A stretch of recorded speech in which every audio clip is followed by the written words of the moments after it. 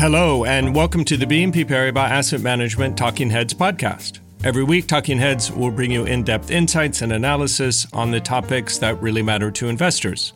In this episode, we'll be discussing China and emerging market equities. I'm Daniel Morris, Chief Market Strategist, and I'm joined by Chi-Kai Chen, Head of Emerging Market Equities. Welcome, Chi-Kai, and thanks for joining me. Thanks for having me, Daniel. Good to be here.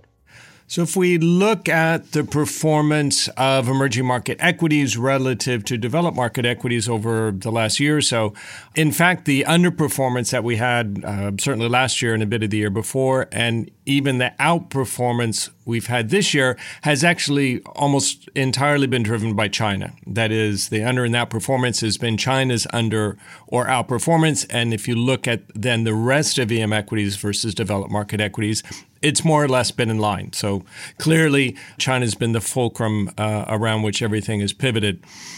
If we start with some of the factors that drove that underperformance previously, of course, the restrictions around COVID, the crackdowns or restrictions on property market, similar restrictions on several companies in the tech sector, and then geopolitics.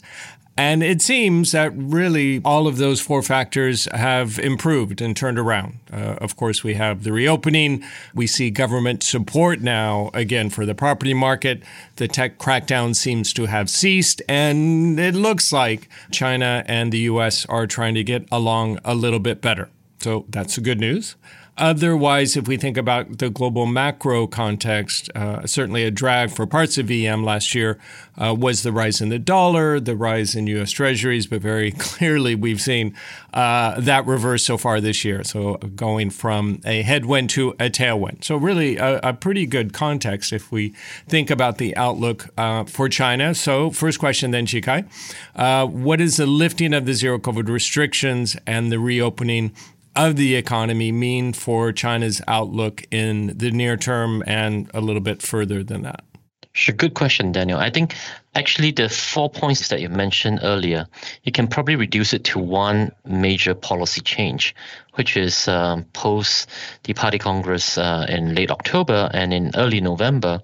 It has been a very abrupt change to basically support economic growth as the key development over the last 3 months, if you take a look at it. Specifically, the first two policies that you mentioned, right? One of the things to bear in mind is that these are internally imposed policy, and they were removed. There had been a complete U-turn on zero COVID policy, and the crackdown on the property sector, which lasted almost 3 years now, has also been largely reversed. So the zero COVID policy U-turn was the most significant move, and I think this caught most of us watchers by a surprise. The resulting infection from the exit wave was massive, but also laid the groundwork for a very rapid exit from zero COVID policy. Previously, in, say, mid-November, we are still thinking about whether there will be a reversal of this as infection rates goes up further. But it seems very clear now they are all in for the reopening, and that's good for the surrounding economies, which I'll touch upon in a bit. And now we've seen that after 2.5 months, actual data is scarce. From what we can see, that most provinces are indicating that infections are on the wane.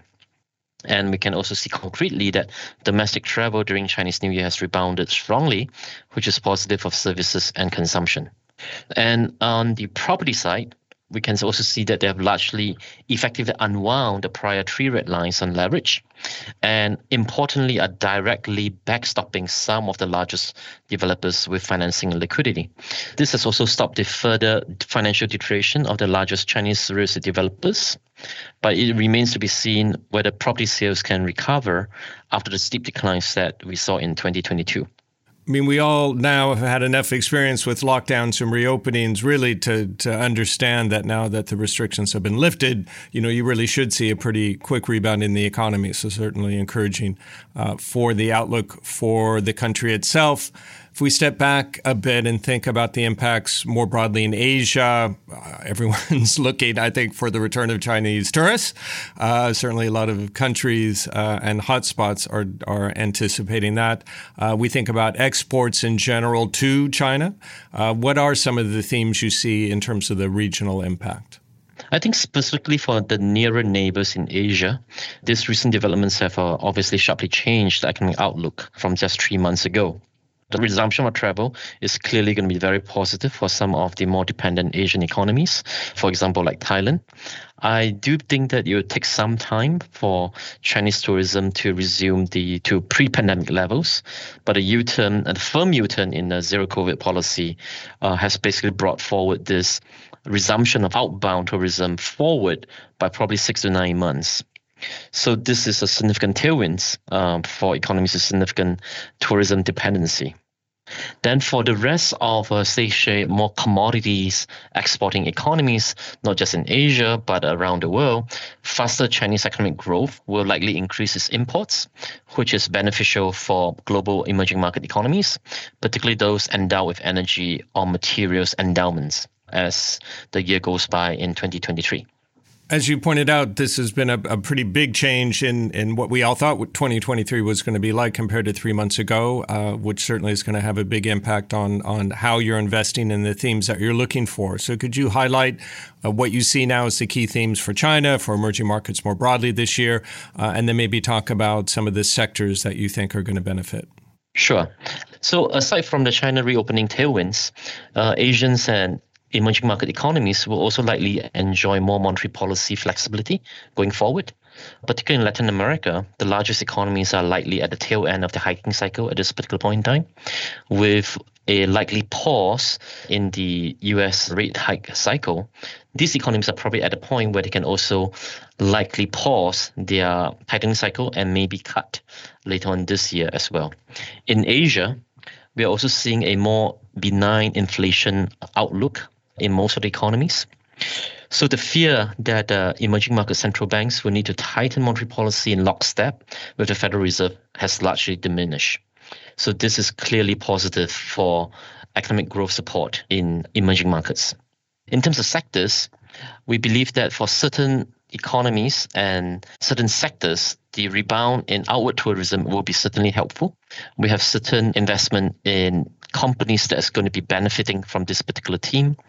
We are probably still a little bit more cautious on the pull on commodities demand from China reopening because of the high degree of investments that's already put in 2022 in fixed asset investment expansion in China. Because if you recall, in 2022, consumption growth was quite anemic, even in China. So a lot of the growth came from fixed asset investments.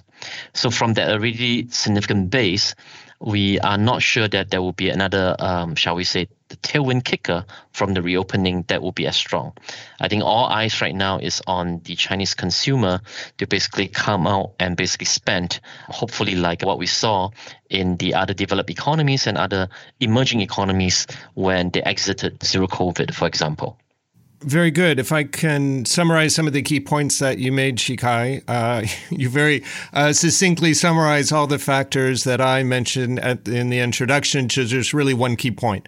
And you pointed out that after the National Party Congress, that economic policy in China fundamentally changed to support one thing, and that was economic growth. And a lot of the other developments we've seen since then reflect that policy shift. So lifting of restrictions, support for the property market, and so on.